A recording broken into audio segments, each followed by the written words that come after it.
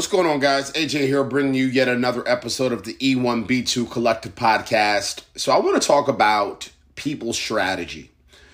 And I'm really going to break this down at a really comprehensive level. I think what I'm going to break down today may seem elementary to some chief people officers, heads of people, but if you really understand the nuance and the context of how I break it down, it's really going to resonate with a lot of the listeners today.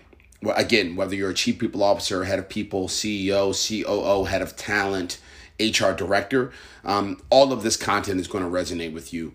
So for the first step and first thing that I think any head of people, head of talent, etc., should think about as we look at people strategies, aligning the vision and understanding the following, right?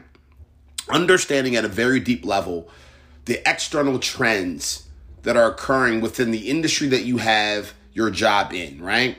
And so if you have a job within the financial space, and if you're a head of people within the financial sector, if you're a head of people within the automotive sector, if you're a head of people within the fashion sector, what's happening from an external trend perspective that could be impacting the company negatively or positively? And so you're probably going to want to talk to your CEO, probably going to want to talk to your CMO, you're probably going to want to talk to some of your communication leads and see what you need to know about those variables and how that can affect your overall recruiting efforts, how that can affect the finances, how that can affect the overall perspective of how folks are looking at your brand in the market. What's happening from a market disturbance perspective, right? How are you and the brand thinking enough about the dent, the impact that, again, some of those external factors are, how is it really impacting the market? How is it impacting your business? How is that impacting, again, some of the financial revenue that may or may not be coming to the organization?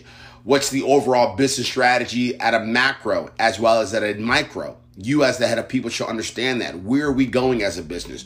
Where are we going in the next 6 months? Where are we going in the next 6 years? Where are we going in the next 60 years? That's something that I don't think enough organizations at the C-suite level think about. Gary Vaynerchuk is infamous for thinking about the longevity of where he thinks VaynerMedia or VaynerX is going to go, and every single decision he makes is conducive and connected to that long-term 50, 60, 70-year mission. And I don't think enough organizations are doing that. There's too many startups, too many small businesses, too many businesses, period, that are constantly shifting their North Star. If you understand as a head of people the North Star in the business strategy at a macro, you within your role can really make more strategic, more thoughtful, more intentional decisions. Now, from there, you want to define and understand the overall organizational capabilities, right? From a leadership perspective, from a people perspective, from a future perspective. So you want to understand the financial capabilities of the organization, the talent capabilities within the organization, the knowledge, the desires, the strengths, the weaknesses, the tech, right? So you want to utilize tools, resources. I think Almost Insight, a company that you all know is very dear and near to my heart, would be amazing for this, to really understand the organizational capabilities from a talent perspective, from a knowledge perspective, from an alignment perspective. So as a head of people, as a head of talent, as an HR director, what are you doing to find the latest and greatest tools, technologies, best practices? How are you having one-on-ones with your CEO, your COO, your CFO? How are you personally taking a step back and looking over the overall landscape of the organization and really assessing these variables? So again, the CFO should be able to give you a clear understanding of the capabilities from a financial element, right? Is there anything adjusting from the margins perspective? Our top line revenue, our top line sales, our debt to income rate. What's happening in the finances that can impact my capabilities as a people leader? What's happening with the overall talent that we have internally? Do I need to learn more from the talent before I go out and start recruiting? Is there something internally happening from a negative perspective within the culture that could be impacting my ability to recruit talent? Again, desires, strengths, weaknesses of folks internally. What are the capabilities From a leadership perspective, who is in place? Who needs to be in place? Where are we strong? Where are we weak? What departments do we need? What focuses do we have as an organization from a leadership perspective? What do we have? What do we not have? From a culture perspective, are we going to be flat? What does our hierarchy structure look like? What do our people need from us? How can we put on our employees first hat? How can we really understand tangibly what our staff needs from us? How can we be more thoughtful about creating an environment that behooves them? Are we comfortable adjusting the culture and not having it be a culture that is dictated by the comfortability desires of 7 to 12 C-suite executives at the top? And can we make this a culture that behooves our people? And if so, what does that actually look like? What does that feel like? How do we go about architecting that? Again, it goes back to the capabilities, right?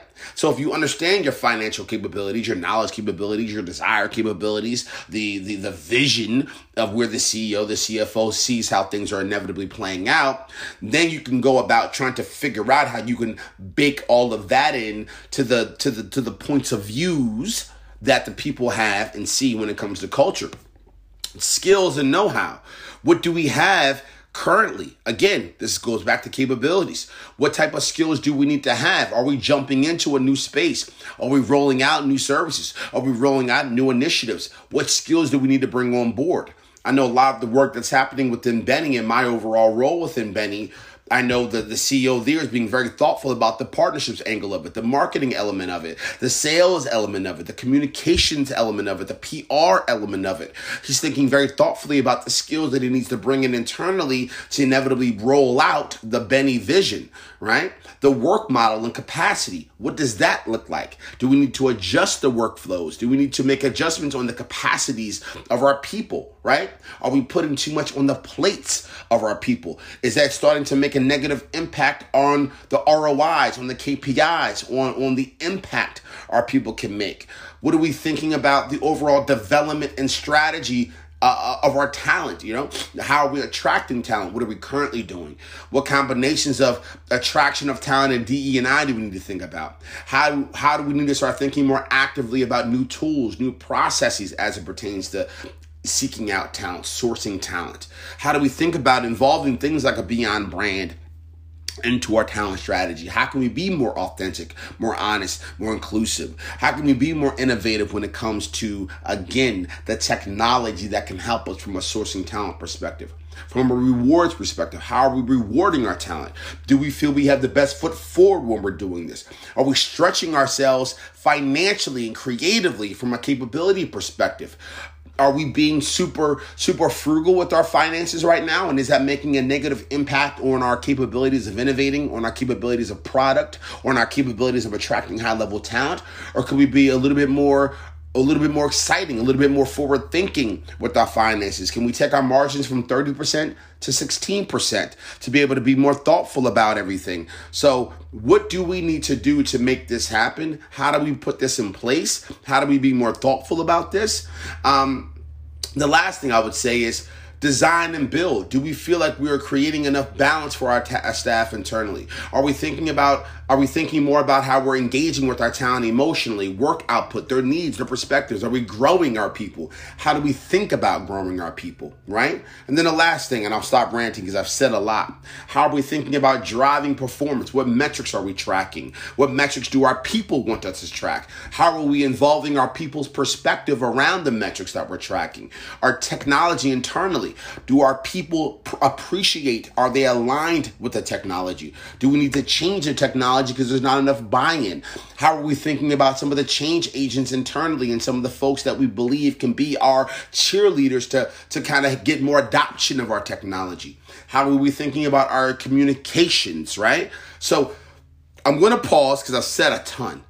Everything that I've said are things that heads of people, CFOs, COOs, heads of talent, directors of HR should be working together to think about, I personally believe, twice a year. You should be unpacking and auditing every single component that I just listed off. That can be done I believe through an employee's first lens, by getting surveys, having conversations at a one-on-one level, putting your managers in position to have contextual conversations with the employees and get a lot of that data, understand the data, utilize the data, be smart and thoughtful with the data, and put the data in a position of power to then, again, twice a year, make decisions strategically and make movement tangibly around some of the things that I just covered today. So this is a lot of information packed into 10 minutes, but if you are anyone that really knows people, really knows strategy, really knows business, you know that everything that I said is thoughtful. Everything that I said is something that should be top of mind. The worst thing you can do as a head of people, the worst thing you can do as an HR director, the worst thing you can do as a head of talent is to apply the tried and true and allow your best practices to spoil. And what I mean by that is I don't think enough heads of people, heads of talent, HR directors are trying to question their own implementations, break their own systems and best practices and policies and executions. Be the first person to break the machine that you built. Right? Before your CFO comes to you, before your CEO comes to you, before the COO comes to you, before the market comes to you, you should be forward thinking. You should be within the blogs, within the keynotes, within the community. You should be a person for the people and understand what's happening in the world, what's happening internally, what's happening externally.